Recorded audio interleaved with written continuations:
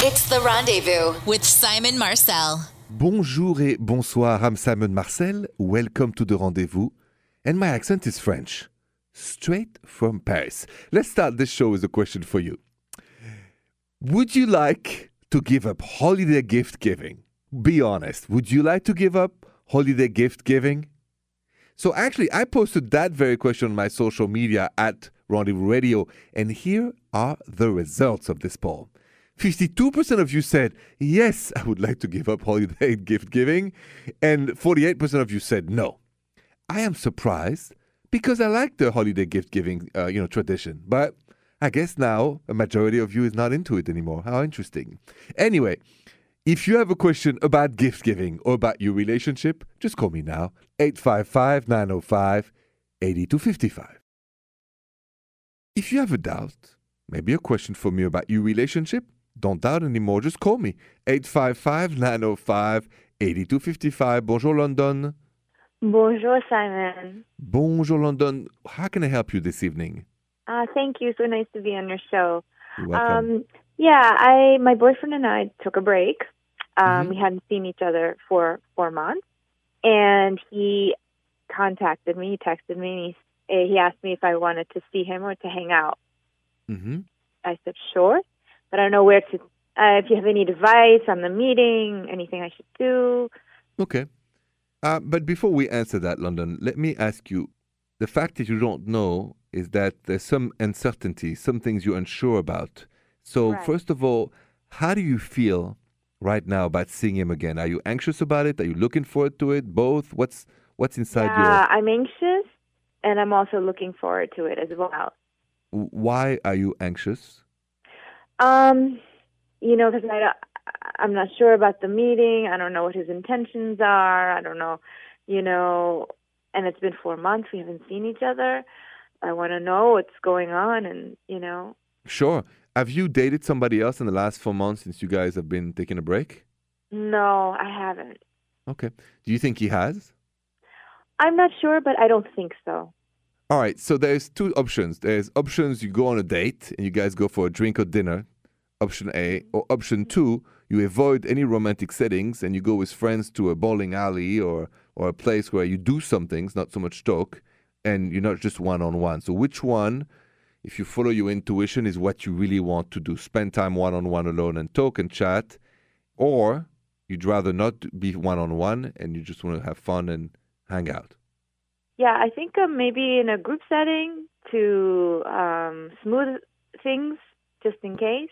Okay. Well then, because you got to follow your intuition, London. So you go and meet him with other people around and just go from there. But remember, it's going to be awkward if you guys have had not time to talk together. Right. All right. So it's not going to help. That's why my advice would be to do both. Maybe meet first for coffee and then meet your friends later. Because there's nothing worse than to have so much to say to each other, to ask to each other. And because there are friends around, you don't do it. And it's kind of a waste of time. Right. Got it. All right, London. I'm glad I could help you. Good luck with that. Thank you. You're welcome. Good luck and have a good night. Bonsoir. Bonsoir. And now I got to go to my email because somebody's sisters and somebody's mom kind of have a little problem with somebody's new boyfriend. And that is coming up next on The Rendezvous. If you have a question for me but you can't dial in, just email me your question at therendezvousshow.com. Trisha, what is going on with Serafina, her mom and her sister now? Serafina says, Bonjour, Simon. Bonjour, Serafina. My mom and my sister met the man I'm dating over Thanksgiving, and they both told me that they thought I could do better. I really like him, but now I can't get what they said out of my head. Should I date or dump him? That's a good question. How much should you listen to your family when it comes to your new partner? My answer is next on The Rendezvous.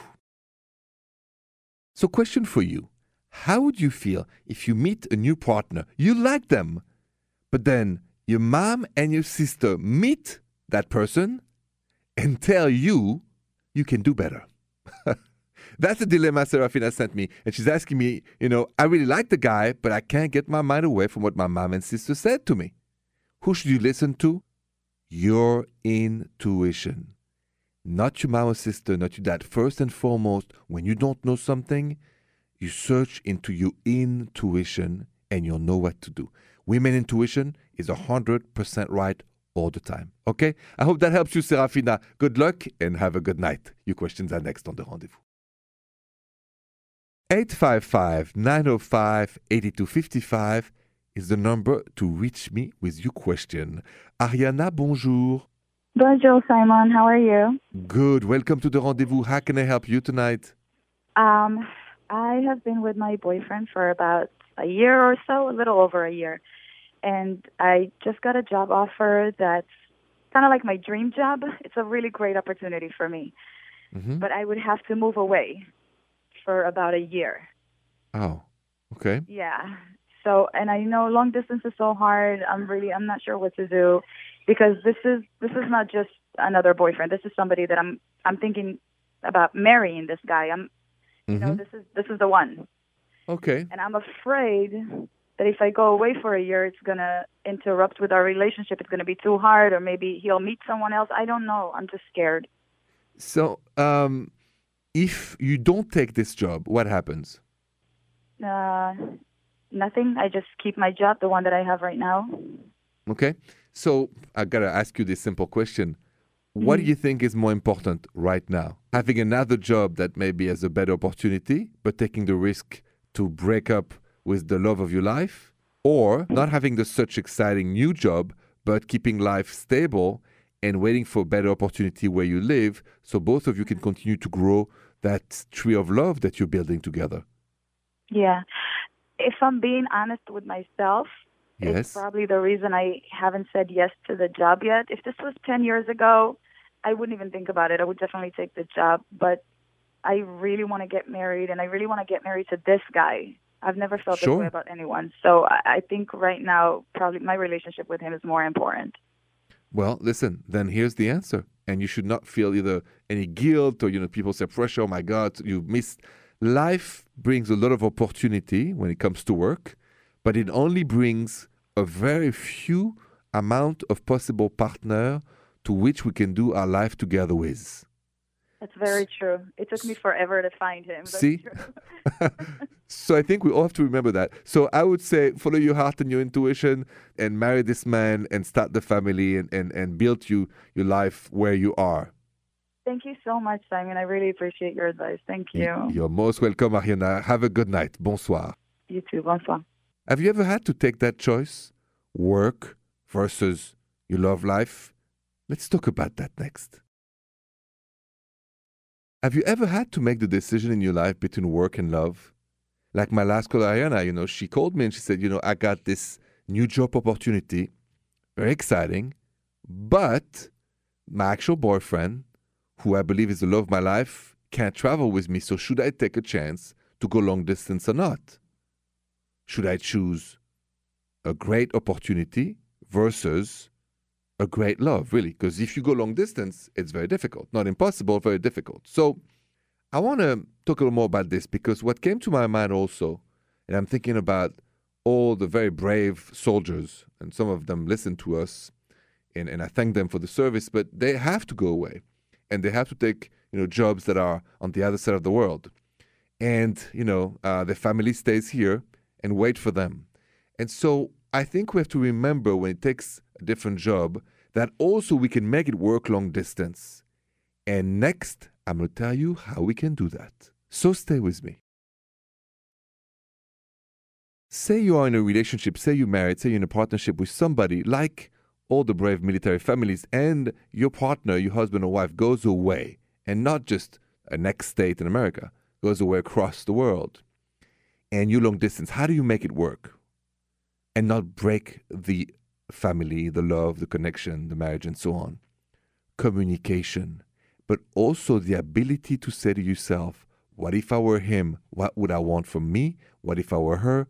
What would I want for myself? Because you have to be able to identify with your partner in what they need in the communication. And let me give you this little bit of advice. We all need to feel we are missed. We all need to think we thought about, and we all need to receive, pictures and smile and little videos. So Don't give up on the love story because there's long distance. That's my advice. And you calls are next on the rendezvous.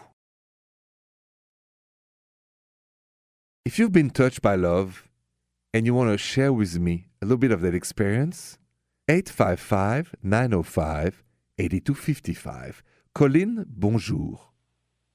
Bonjour, Simon. How are you? I'm good. Welcome to the rendezvous, Colin. So I know you have been touched by love and you have a story to share with me tonight. I have the best story to share. So Ooh, okay. it was the best thing ever. So I was on vacation with my boyfriend in Sicily this past August, and I kind of had a feeling he might propose to me, but I mean, we were there for 2 weeks and nothing happened. So I kind of just put it out of my mind. We were having a great time. And one night we decided to drive up this hill at night in this little village. No one was there. And it was pitch black. It was kind of scary, but kind of romantic at the same time. Mm-hmm. And Mount Etna started going off. And it was amazing. And I was just standing, like, looking at the view. I wasn't even paying attention to my boyfriend. And I turned around. It was pitch black. And he was down on one knee, and he proposed to me. It was amazing. I got to know, how that made you feel? I mean, it was like the greatest moment of my life. It was amazing. And you did not expect it at that very second? No, that was the best part. Not at all. I expected man. it all these other days, and then I finally put it out of my head, and it happened. It was great. It was so simple. It was perfect. It was just the two of us. It was amazing. Listen, good for you and good for him. He deserves credit. Congratulations and a very happy life for you guys. So much. Thank you. You're welcome and have a good night. You too. Changing gears now, I got a Facebook message to go to. So basically, what happens if you take your partners to your parents' house and they get a little too wasted? Then what? We'll talk about that next. You're listening to The Rendezvous and you have a question for me, but you can dial in right now. Just Facebook message me your question at The Rendezvous Show. Trish, what exactly happened with Angie? Angie says, Bonjour, Simon. Bonjour, Angie.